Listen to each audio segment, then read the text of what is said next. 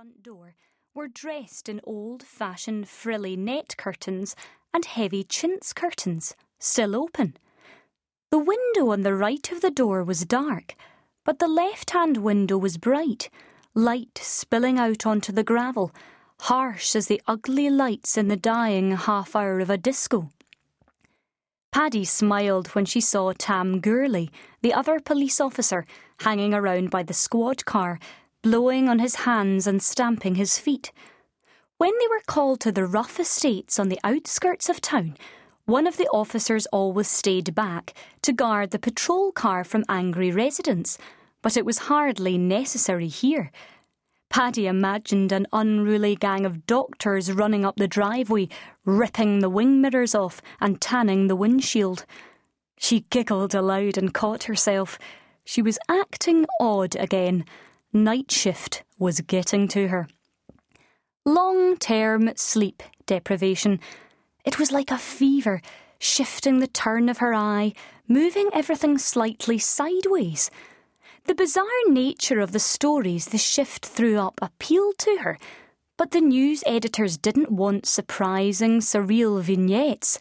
They wanted flat, dull news stories. The who, what and when, rarely the why or the guess what.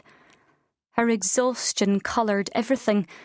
She found herself a foot in the wrong direction to meet anyone's eye. Her own lonely heart alone in the universe, a beat out of step with everyone else. She caught Tam's eye as she approached the panda car. "Mian," he said. "All right, Tam. Is that you back from your holidays?" "Aye." "Nice time?" 2 weeks with a wife and a 6-month-old Wayne," sneered Tam. "You work it out." He was the same age as Paddy, in his early 20s, but monkeyed the genuine melancholy of the older officers. "So," she took her notebook out of her pocket. "What brought you out here?" She'd heard the call on the police radio in the car. The neighbours were complaining about a disturbance. It wasn't a neighbourhood that would tolerate much nightlife. Tam rolled his eyes. "Noise complaint, cars screeching, front door slamming, shouting." Paddy raised her eyebrows. Noise complaints took 2 minutes.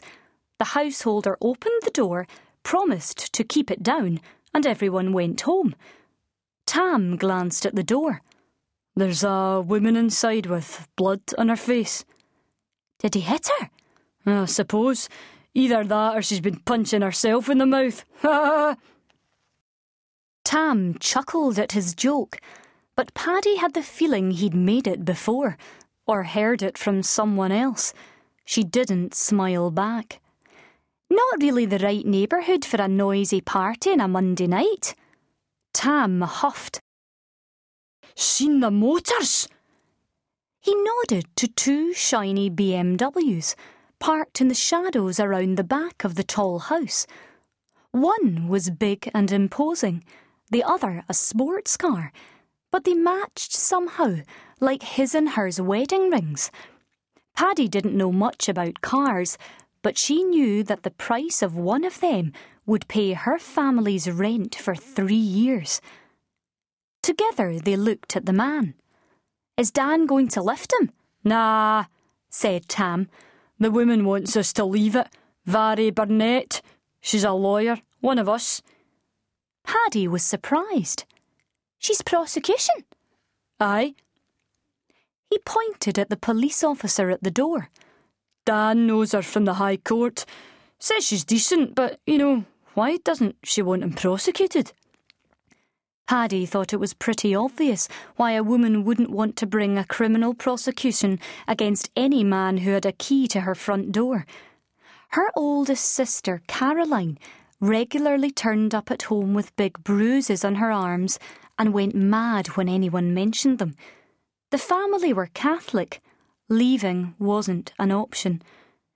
Paddy could have put Tam straight, but it was 2 a.m. and she heard the same lazy, simple-minded shit from officers attending domestic incidents every night. She depended on them for stories and couldn't call them.